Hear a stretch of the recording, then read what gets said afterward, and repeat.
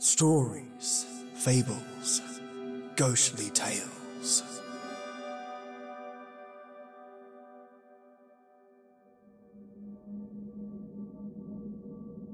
Welcome, my creatures of the night, those that prefer the shadows and dark tendrils that caress the souls of the mystical and morose.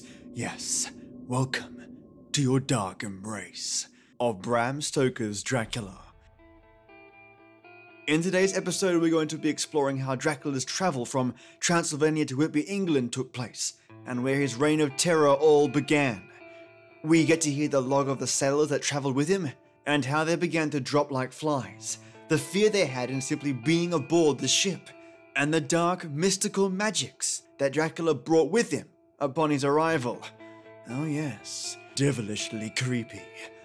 So buckle up, my brine-loving barnacles, and stray not too far lest ye be lily-livered, and crank the knob on ye old speaker to listen to more of Bram Stoker's Dracula.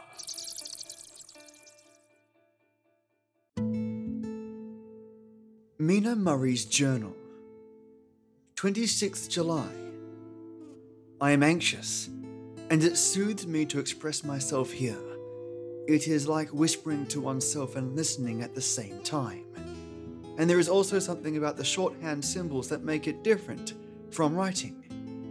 I am unhappy about Lucy and about Jonathan.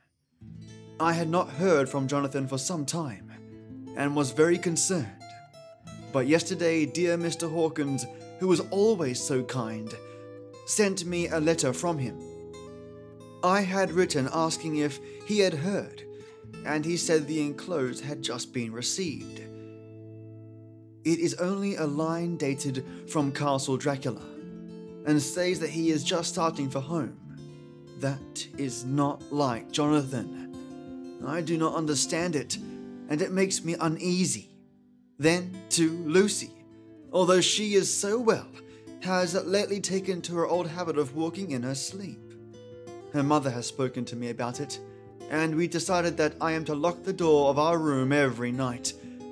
Mrs. Westenra has got an idea that sleepwalkers always go out on roofs of houses and along the edges of cliffs, and then get suddenly wakened and fall over with a despairing cry that echoes all over the place. Poor dear. She is naturally anxious about Lucy, and she tells me that her husband, Lucy's father, had the same habit, that he would get up in the night and dress himself and go out, if he were not stopped. Lucy is to be married in the autumn, and she is already planning out her dresses and how her house is to be arranged. I sympathize with her, for I do the same, only Jonathan and I will start in life in a very simple way, and shall have to try to make both ends meet. Mr. Homewood, Arthur Homewood, only son of Lord Godalming, is coming up here very shortly, and soon as he can leave town, for his father is not very well, and I think dear Lucy is counting the moments till he comes. She wants to take him up to the seat on the churchyard cliff and show him the beauty of Whitby. I dare say it is the waiting which disturbs her. She will be all right when he arrives. 27th July. No news from Jonathan. I am getting quite uneasy about him, though why should I? I do not know. But I do wish that he would write, if it were only a single line. Lucy walks more than ever, and each night I am awakened by her moving about the room. Fortunately, the weather is so hot that she cannot get cold, but still the anxiety and the perpetually being wakened is beginning to tell on me, and I am getting nervous and wakeful myself. Thank God, Lucy's health keeps up. Mr. Homewood has been suddenly called to ring to see his father, who has been taken seriously ill. Lucy frets at the postponement of seeing him, but it does not touch her looks. She is a trifle stouter, and her cheeks are a lovely rose pink. She has lost that anemic look which she had. I pray it will all last.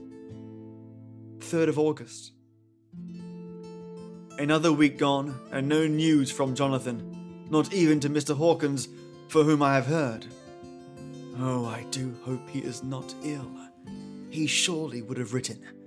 I look at the last letter of his, but somehow it does not satisfy me. It does not read like him, and yet it is his writing. There is no mistake of that. Lucy has not walked much in her sleep the last week, but there is an odd concentration about her which I do not understand. Even in her sleep, she seems to be watching me. She tries the door, and finding it locked, goes about the room searching for the key. 6th August. Another 3 days and no news. This suspense is getting dreadful. If I only knew where to write to, or where to go to, I should feel easier.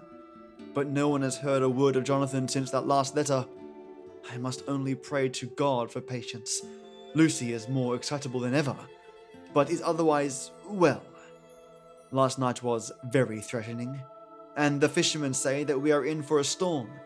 I must try to watch it and learn the weather signs. Today is a grey day, and the sun as I write is hidden in the thick clouds, high over Kettleness. Everything is grey, except the green grass, which seems like emerald amongst it, grey, earthy rock. Grey clouds, tinged with the sunburst at the far edge, hang over the grey sea, into which the sand points stretch like grey fingers. The sea is tumbling in over the shallows and the sandy flats with a roar, muffled in the sea mists, drifting inland. The horizon is lost in a grey mist, all in vastness. The clouds are piled up like giant rocks, and there is a brool over the sea that sounds like some presage of doom. Dark figures are on the beach here and there, sometimes half shrouded in the mist, and seem men like trees walking. The fishing boats are racing for home, and rise and dip in the groundswell as they sweep into the harbour, bending to the scuppers. Here comes old Mr. Swalls. He is making straight for me, and I can see, by the way he lifts his hat, that he wants to talk. I have been quite touched by the change in the poor old man. When he sat down beside me, he said in a very gentle way, I want to say something to you, miss. I'm afraid, my dearie, that I must have shocked you by all the wicked things I've been saying about the dead and such like for weeks past. But I didn't mean them, and I want you to remember that when I'm gone. We old folks that be daffled and with 1 foot above the croak hole don't altogether like to think of it, and we don't want to feel scarred of it, and that's why I've took to making light of it, so that I'd cheer up my own heart a bit. But Lord love you, miss, I ain't afraid of dying, not a bit. Only I don't want to die if I can help it. My time must be nigh at hand now, for I be old, and 100 years is too much for any man to expect, and I am so nigh it that the old man is already whetting his scythe. You see, I can't get out of the habit of coughing about it all at once. The chaffs will wag as they be used to. Some day soon the angel of death will sound his trumpet for me. But don't ye duel in a great, my dearie, for he saw that I was crying. If he should come this very night, I'd not refuse to answer his call. For life be, after all, only a waiting for something else than we're doing, and death be all that we can rightly depend on. But I'm content, for it's a-coming to me, my dearie, and coming quick. It might be coming while we be looking and a-wondering. Maybe it's in that wind out over the sea that's bringing with it loss and wreck and sore distress and sad hearts. Look, look! He cried suddenly. There's something in that wind, and in the host beyond that sounds, and looks and tastes and smells like death. It's in the air. I feel it coming. The Lord makes me answer cheerful when my call comes. He held up his arms devoutly and raised his hat. His mouth moved as though he were praying. After a few minutes' silence, he got up, shook his hands with me and blessed me, and said goodbye, and hobbled off. It all touched me and upset me very much. I was glad when the Coast Guard came along with his spyglass under his arm. He stopped to talk to me, as he always does, but all the time kept looking at the strange ship. "I can't make her out," he said. "She's a Russian by the look of her, but she's knocking about in the queerest way. She doesn't know her mind a bit. She seems to see the storm coming, but can't decide whether to run up north in the open or to put it in here. Look, there again. She is steered mighty strangely, for she doesn't mind the hand on the wheel, changes about with every puff of wind. We'll hear more of her before this time tomorrow, that's for certain." Chapter 7. Cutting Room, The Daily Graph, 8th of August, posted in Mina Murray's journal, from a correspondent. One greatest and suddenest storm on record has just been experienced here, with results both strange and unique. The weather had been somewhat sultry, but not to any degree uncommon in the month of August. Saturday evening was as fine as was ever known, and the great body of holidaymakers laid out yesterday for visits by Mulgrave Woods, Robin Hood's Bay, Rigmill, Runswick, Staithes, and the various trips in the neighbourhood of Whitby. The steamers Emma and Scarborough made trips up and down the coast, and there was an unusual amount of tripping both to and from Whitby. The day was unusually fine till the afternoon, when some of the gossips who frequent the East Cliff churchyard, and from that commanding eminence, watched the wide sweep of sea visible to the north and east, called attention to a sudden show of mares' tails high in the sky to the northwest. The wind was then blowing from the southwest in the mild degree, which in barometrical language is ranked number 2, a light breeze.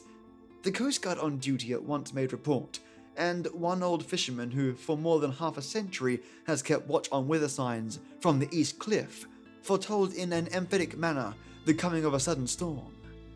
The approach of sunset was so very beautiful, so grand in its masses of splendidly coloured clouds, that there was quite an assemblage on the walk along the cliff in the old churchyard to enjoy the beauty.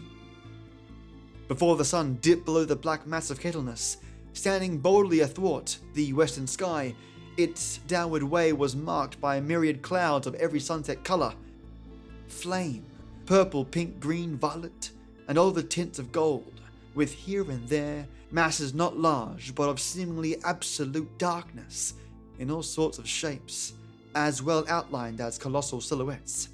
The experience was not lost on the painters, and doubtless some of the sketches of the prelude to the great storm will grace the R&A and R&I walls in May next. More than one captain made up his mind then, and there that his cobble or his mule, as they term the different classes of boats, would remain in the harbour till the storm had passed.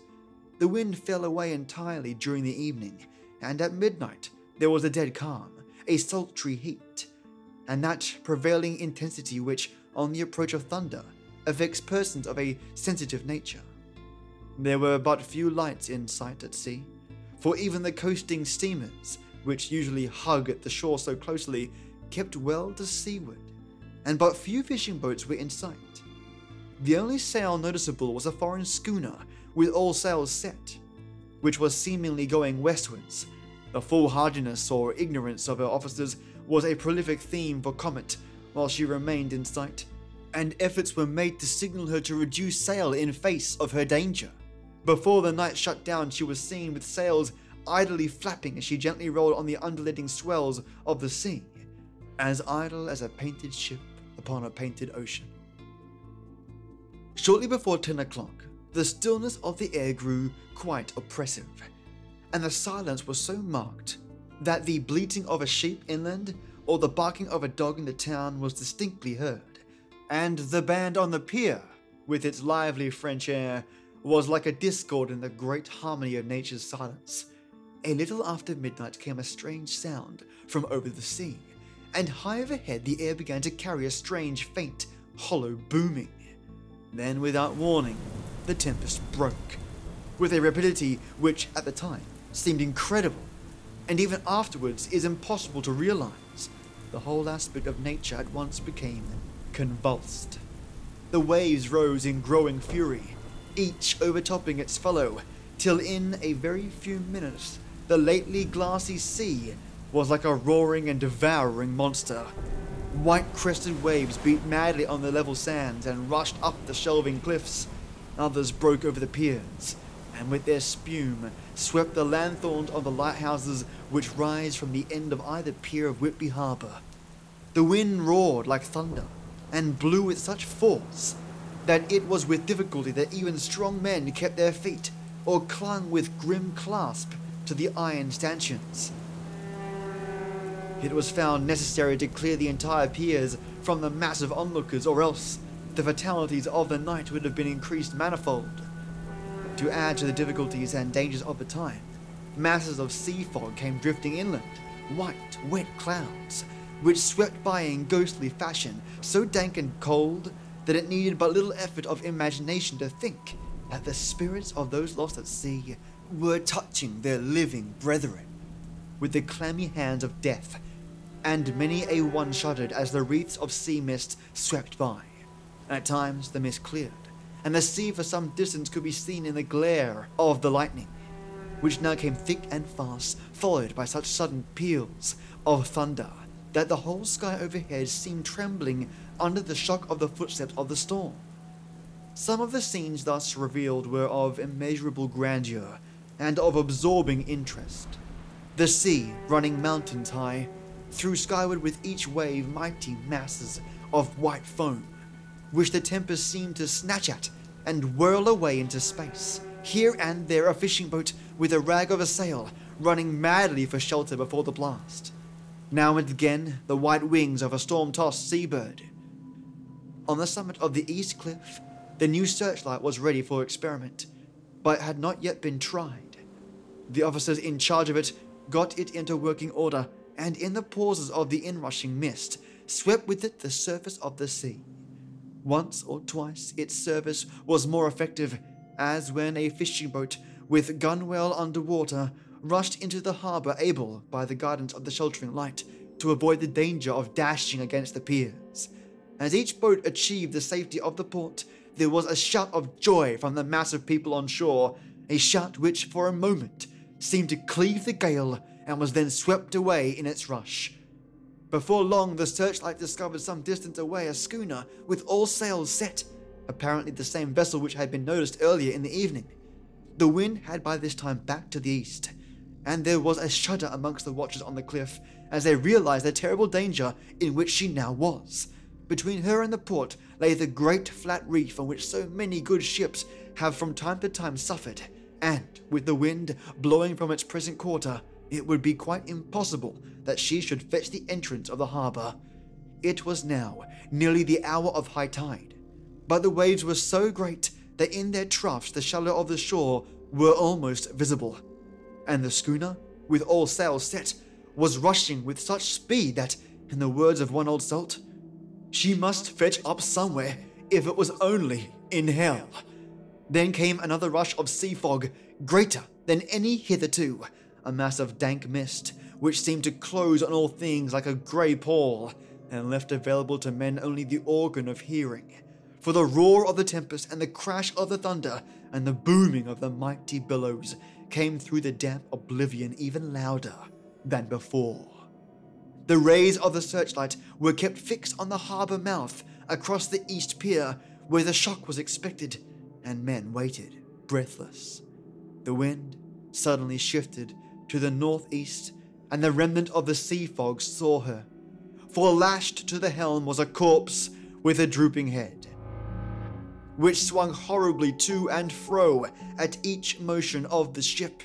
No other form could be seen on deck at all. A great awe came on all as they realized that the ship, as if by a miracle, had found the harbour unsteered, save by the hand of a dead man. However, all took place more quickly than it takes to write these words. The schooner paused not, but rushing across the harbour, pitched itself on that accumulation of sand and gravel washed by many tides and many storms. into the southeast corner of the pier jutting under the east cliff known locally as Tate Hill Pier. There was of course a considerable concussion as the vessel drove up on the sand heap. Every spar, rope and stay was strained, and some of the top hammer came crashing down. But strangest of all, the very instant the shore was touched, an immense dog sprang up upon the deck from below, as if shot up by the concussion, and running forward jumped from the bow onto the sand. Making straight for the steep cliff, with the churchyard hangs over the laneway to the east pier, so steeply that some of the flat tombstones, thruffsteins, or throughstones, as they call them in the Whitby vernacular, actually project over where the sustaining cliffs had fallen away. It disappeared into the darkness, which seemed intensified just beyond the focus of the searchlight. It so happened that there was no one at the moment on Tate Hill Pier, as all those whose houses are in close proximity were either in bed or were out on the heights above. Thus the Coast Guard on duty on the eastern side of the harbour, who at once ran down to the little pier, was the first to climb on the board. The men working the searchlight, after scouring the entrance of the harbour without seeing anything, then turned the light on the derelict and kept it there. The Coast Guard ran aft, and then he came beside the wheel, bent over to examine it, and recoiled at once, as though under some sudden emotion. This seemed to pique general curiosity, and quite a number of people began to run. It is a good way around from the west cliff by the drawbridge to Tate Hill Pier, but your correspondent is a fairly good runner and came well ahead of the crowd. When I arrived, however, I found already assembled on the pier a crowd whom the Coast Guard and police refused to allow to come on board. By the courtesy of the chief boatman, I was, as your correspondent, permitted to climb on deck, and was one of a small group who saw the dead seaman whilst actually lashed to the wheel. It was no wonder that the Coast Guard was surprised or even awed, for not often can such a sight have been seen. The man was simply fastened by his hands, tied one over the other, to a spoke of the wheel. Between the inner hand and the wooden was a crucifix, the set of beads on which it was fastened being around both wrists and wheel, and all kept fast by the binding cords. The poor fellow may have been seated at one time, but the flapping and buffeting of the sails had worked through the rudder of the wheel and dragged him to and fro, so that the cords with which he was tied had cut the flesh to the bone.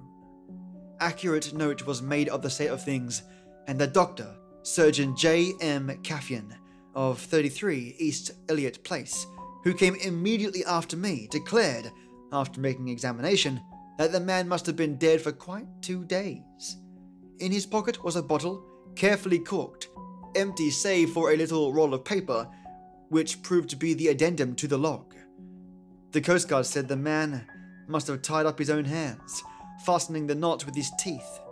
The fact that a Coast Guard was the first on board may save some complications later on, in the Admiralty Court, for Coast Guards cannot claim the salvage which is the right of the first civilian entering on a derelict. Already, however, the legal tongues are wagging, and one young law student is loudly asserting that the right of the owner are already completely sacrificed, his property held in contravention of statute of mortmain, since the tiller as emblemship is not proof of delegated possession, is held in a dead hand. It is needless to say that the dead steersman has been reverently removed from the place where he held his honourable watch and ward till death, a steadfastness as noble as that of the young Casabianca, and placed in the mortuary to await inquest. Already the southern storm is passing, and its fierceness is abating. Crowds are scattering homeward, and the sky is beginning to redden over the Yorkshire wolds. I shall send in time for your next issue further details of the derelict ship, which found her way so miraculously into harbour in the storm. 9th of August. The sequel to the strange arrival of the derelict in the storm last night is almost more startling than the thing itself. It turns out that the schooner is a Russian from Varna and is called the Demeter. She is almost entirely in ballast of silver sand, with only a small amount of cargo. A number of great wooden boxes filled with mold. This cargo was consigned to a Whitby solicitor, Mr. S.F. Billington of 7, The Crescent, who this morning went aboard and formally took possession of the goods consigned to him. The Russian consul, too, acting for the Charty Parta, took formal possession of the ship and paid all harbour dues, etc. Nothing is talked about here today except the strange coincidence the officials of the Board of Trade have been most exacting in seeing that every compliance has been made with existing regulations. As the matter is to be a 9 days wonder, they are evidently determined that there shall be no cause of after complaint.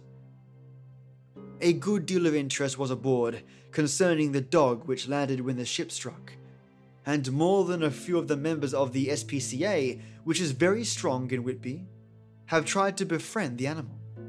To the general disappointment, however, it was not to be found. It seems to have disappeared entirely from the town. It may be that it was frightened and made its way to the moors, where it is still hiding in terror. There are some who look with dread on such possibility, lest later on it should in itself become a danger, for it is evidently a fierce brute. Early this morning, a large dog, a half-breed mastiff belonging to a coal merchant close to Tate Hill Pier, was found dead in the roadway opposite to its master's yard. It had been fighting and manifestly had had a savage opponent, for its throat was torn away, and its belly was slit open as if with a savage claw. Later, by the kindness of the Board of Trade Inspector, I have been permitted to look over the logbook of the Demeter, which was in order up to within 3 days, but contained nothing of special interest except as to the facts of missing men. The greatest interest, however, is with regard to the paper found in the bottle, which was today produced at the inquest, and a more strange narrative than the two between them unfold it has not been my lot to come across. As there is no motive for concealment, I am permitted to use them, and accordingly send you a rescript simply omitting technical details of seamanship and supercargo. It almost seemed as though the captain had been seized with some kind of mania before he got well into blue water, and that this had developed persistently throughout the voyage. Of course, my statement must be taken cum grano, since I am writing from the dictation of a clerk of the Russian consul, who kindly translated for me, time being short. Written 18th July. Things so strange happening that I shall keep accurate note henceforth till we land. On the 6th of July we finished taking in cargo, silver sand and boxes of earth. At noon, set sail, east wind, fresh. Crew, 5 hands, 2 mates, cook and myself, the captain. On the 11th of July, at dawn entered Bosphorus, boarded by Turkish custom officers, bakshish, all correct, underway at 4 p.m. On 12th July, through Dardanelles, more custom officers, and flagboat of guarding squadron. Bakshish again. Work of officers thorough but quick. Want us off soon. At dark, passed into archipelago. On 13th July, past Cape Matapan. Crew dissatisfied about something. Seemed scared, but would not speak out. On 14th July, was somewhat anxious about crew. Men all steady fellows who sailed with me before. Mate could not make out what was wrong. They only told him there was something, and crossed themselves. Mate lost temper with one of them that day and struck him. Expected fierce quarrel, but all was quiet. On the 16th of July, mate reported in the morning that one of the crew, Petrovsky, was missing. Could not account for it. Took larboard watch 8 bells last night. Was relieved by Abramov, but did not go to bunk. Men more downcast than ever. All said they expected something of the kind, but would not say more than there was something aboard. Mate getting very impatient with them, feared some trouble ahead. On July 17th, yesterday, one of the men, old Garin, came to my cabin, and in an awestruck way confided to me that he thought there was a strange man aboard the ship. He said that in his watch he had been sheltering behind the deckhouse, as there was a rainstorm, when he saw a tall, thin man, who was not like any of the crew, come up to the companionway and go along the deck forward and disappear. He followed cautiously, but when he got to the bows found no one, and the hatchways were all closed. He was in a panic of superstitious fear, and I am afraid the panic may spread. To allay it, I shall today search entire ship carefully from stem to stern. Later in the day, I got together the whole crew and told them, as they evidently thought there was someone in the ship, we would search from stem to stern. First mate, angry, said it was folly, and to yield to such foolish ideas would demoralize the men. Said he would engage to keep them out of trouble with the handspike. I let him take the helm, whilst the rest began thorough search, all keeping abreast with lanterns. We left no corner unsearched, and there was only the big wooden boxes. There were no odd corners where a man could hide. Men much relieved when search was over, and went back to work cheerfully. First mate scowled, but said nothing. 20th July. Rough weather last 3 days. All hands busy with sails. No time to be frightened. Men seem to have forgotten their dread. Mate cheerful again, and all on good terms. Praised men for work in bad weather. Past Gibraltar, and out through straits. All well. 24th July. There seems some doom over this ship. Already a hand short and entering the Bay of Biscay, with wild weather ahead. And yet last night another man lost. Disappeared. Like the first, he came off his watch and was not seen again. Men all in panic of fear, sent around Robin, again, asking to have double watch, as they feared to be alone. Mate angry, fear there will be some trouble, as either he or the men will do some violence. 28th July. 4 days in hell, knocking about in a sort of maelstrom, and the wind a tempest. No sleep for anyone, men all worn out, hardly know how to set a watch, since no one fit to go on. Second mate volunteered to steer and watch, and let men snatch a few hours' sleep. Wind abating, seas still terrific, but feel them less, as ship is steadier. 29th of July. Another tragedy. Had single watch tonight, as crew too tired to double. When morning watch came on deck, could find no one except steersman. Raised outcry, and all came on deck. Thorough search, but no one found. Are now without second mate, and crew in a panic. Mate and I agreed to go amend henceforth and wait for any sign of cause. 30th July, last night, rejoiced we are nearing England. Weather's fine, all sails set, retired, worn out, slept soundly. Awakened by mate telling me that both men of watch and steermen missing. Only self and mate and 2 hands left to work the ship. 1st of August. 2 days of fog, and not a sail sighted. Had hoped when in the English Channel to be able to signal for help or get in somewhere. Not having power to work sails, having to run before wind, dare not lower as could not raise them again. We seem to be drifting to some terrible doom. Mate now more demoralized than either of men. His stronger nature seems to have worked inwardly against himself. Working stolidly and patiently, with minds made up to worst. They are Russian, he, Romanian. 2nd of August, midnight. Woke up from a few minutes sleep by hearing a cry, seemingly outside my port. Could see nothing in fog, rushed on deck and ran against mate. Tells me heard cry and ran, but no sign of man on watch. 1 more gone. Lord help us! Mate says we must be past Straits of Dover, as in a moment of fog lifting he saw North Foreland. Just as he heard the man cry out. If so, we are now off the North Sea, and only God can guide us in the fog, which seems to move with us, and God seems to have deserted us completely. 3rd of August at midnight. I went to relieve the man at the wheel, and when I got to it, found no one there. The wind was steady, and as we ran before it, there was no yawning. I dared not leave it, so shouted for the mate. After a few seconds, he rushed up on deck in his flannels. He looked wild-eyed and haggard, and I greatly fear his reason has given way. He came close to me and whispered hoarsely, with his mouth to my ear, as though fearing the very air might hear. "It is here. I know it now. On the watch last night I saw it, like a man, tall and thin and ghastly pale. It was in the bows, and looking out, I crept behind it and gave it my knife, but the knife went through it, empty as the air."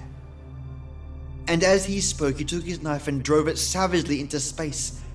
Then he went on, "But it is here, and I'll find it.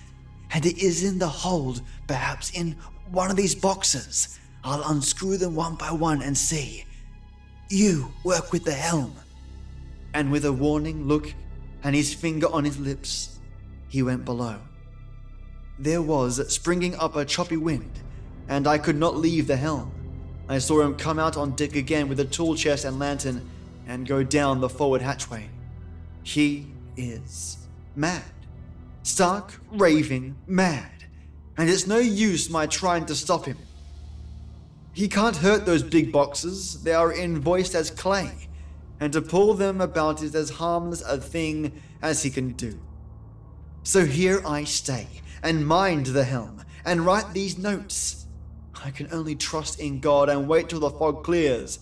Then, if I can steer to any harbor with the wind that is, I shall cut down sails and lie by, and signal for help. It's nearly all over now, just as I was beginning to hope that the mate would come out calmer, for I heard him knocking away at something in the hold, and work is good for him. There came up the hatchway a sudden startled scream, which made my blood run cold, and up on the deck he came as if shot from a gun, a raging madman, with his eyes rolling and his face convulsed with fear. "Save me!" he cried, and then looked around on the blanket of fog. His horror turned to despair, and in a steady voice he said, "You had better come too, Captain, before it's too late. He is there. I know the secret now. The sea will save me from him, and it's all that is left." Before I could say a word or move forward to seize him, he sprang on the bulwark and deliberately threw himself into the sea. I suppose I know the secret too now. It was this madman who had got rid of the men one by one, and now he has followed them himself. God help me! How am I to account for all these horrors when I get to port? When I get to port? Will that ever be? 4th of August. Still fog, which the sunrise cannot pierce. I know there is a sunrise because I am a sailor. Why else I know not. I dared not go below. I dared not leave the helm. So here all night I stayed. And in the dimness of the night I saw it. Him. God forgive me. But the mate was right to jump overboard. It was better to die like a man. To die like a sailor in blue water. No man can object. But I am captain, and I must not leave my ship. But I shall baffle this fiend, or monster. For I shall tie my hands to the wheel when my strength begins to fail, and along with them I shall tie that which it dare not touch. And then come good wind or foul, I shall save my soul and my honor as a captain. I am growing weaker, and the night is coming on. If he can look at me in the face again, I may not have time to act. If we are wrecked, mayhap this bottle may be found, and those who find it may understand. If not, well, then all men shall know that I have been true to my trust. God and the Blessed Virgin and the saints help a poor, ignorant soul trying to do his duty. Of course, the verdict was open to one. There is no evidence to abuse, and whether or not the man himself committed the murders, there is now none to say. The folks here hold almost universally that the captain is simply a hero, and he is to be given a public funeral. Already it is arranged that his body is to be taken with a train of boats up the Esk for a piece, and then brought back to Tate Hill Pier and up the Abbey steps, for he is to be buried in the churchyard on the cliff. The owners of more than 100 boats have already given in their names as wishing to follow him to the grave. No trace has ever been found of the great dog, at which there is much mourning, for with public opinion in its present state, he would, I believe, be adopted by the town. Tomorrow we'll see the funeral, and so will end this one more mystery of the sea. And this concludes this chapter for today's episode. Well, mates, today's episode was really interesting to me, because I've watched many old Hammer horror films and remakes of Dracula with different focuses on aspects from the novel, It's really cool to actually know how Dracula arrived in Whitby, what surrounded him upon his arrival that terrified the small town. This sort of thing is often overlooked or completely skipped in film media when it comes to Dracula. The mist rolling in, the thunder on the waves that picked up around the Russian schooner that delivered this devilish cargo was a nice touch. Something that really adds to the character of what makes Dracula who he is.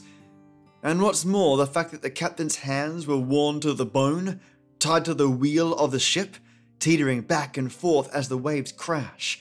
Goodness, the imagery in that scene of a bone-exposed corpse with torn flesh at the wrists, and the insanity brought on by simply seeing Dracula, all add to the intense power that this monstrous humanoid possesses. Insanity wasn't an aspect of Dracula that I feel is heavily focused on in any of the Dracula renditions.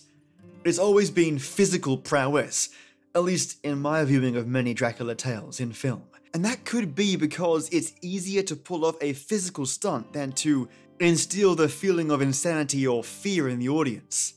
I can't remember him driving people to jump off ships, attack each other, or just in general behave aggressively. But I did get the understanding that Dracula had the power of mind control, and that this is just another aspect of this power. Sometimes I can't tell whether Dracula plays with his food, or his control over reality relies on the weak will of others around him. Sort of like It, where the more scared of him you are, the more power he is given. The more you realize your death is imminent, the more sealed your fate is.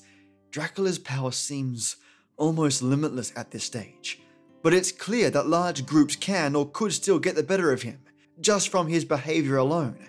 And the fact that he leaped off the boat and into the hills as a giant hound is an example of his reliance on illusion, shapeshifting, and subterfuge. I think what I really love about Dracula is that, despite possessing a lot of this kind of power, Dracula is consistent in the way he operates the use of that power, and seems to rely on distraction above all else. The storms and lightning, hiding in the mist, using agility to run into the hills with bursts of strength at his fingertips for use when he absolutely needs it. He's a really interesting sort of villain/monster. What an amazingly well-crafted and balanced creature, and the more I read, the more I realize how grounded and authentic this monster is. So far, he hasn't behaved unusually or brought out hidden powers that are too different from when we first are introduced to him. Dracula also carries with him such an unpredictability in his actions. You just never know what crazy power he'll use next, and in what way. So I can see why he was so popular back then, and even now. Before I close today, I want to thank the Patreons that keep this podcast growing. My Ode Night Tea Titans, Maya, mate, thank you so much for your support. I've recently been able to up my music skills thanks to your patronage, and I will be working on custom music to support this show as well. Only possible through your support. Thank you so much. And my White Tea Warlords, Iron Cows and Lee Bauer. Both of you are so fantastic. I've been working closely with Epidemic Sounds so that I can bring even more special effects and music to this podcast. Thank you so much, mates. And of course, my Earl Grey enforcers, Chad Warren, Joss Heather, Paige Marcini, Peter Raffelli, Tasha Moncrief, Christina Boyd, Divided by Zero, Tristan Cassidy, Dolphin and Cow, and Michael Angelo Giacone. Thank you, little lovelies, for being so damn awesome and pumping this podcast with support that's helped me pay for licenses and access to new software. Absolute legends, all of you. If you want to support the show, swing on by my Patreon page, www.patreon, that's patreon.com/SFGT. And aside from shoutouts, there are loads more benefits on offer. The great thing is I work closely with those that support the show. And every now and then I reach out to those that support and get feedback on what they would like as rewards. So what you see in the tiers is just stock standard. I tend to go above and beyond and make the rewards personal. So what you see there isn't just what you get. And I do all I can to ensure that as you support me, you get something special back in return. So thank all of you supporters out there that supercharge this show. You mean the world to me. So folks, have a fantastic Friday and kick butt weekend. And as always, till next we meet.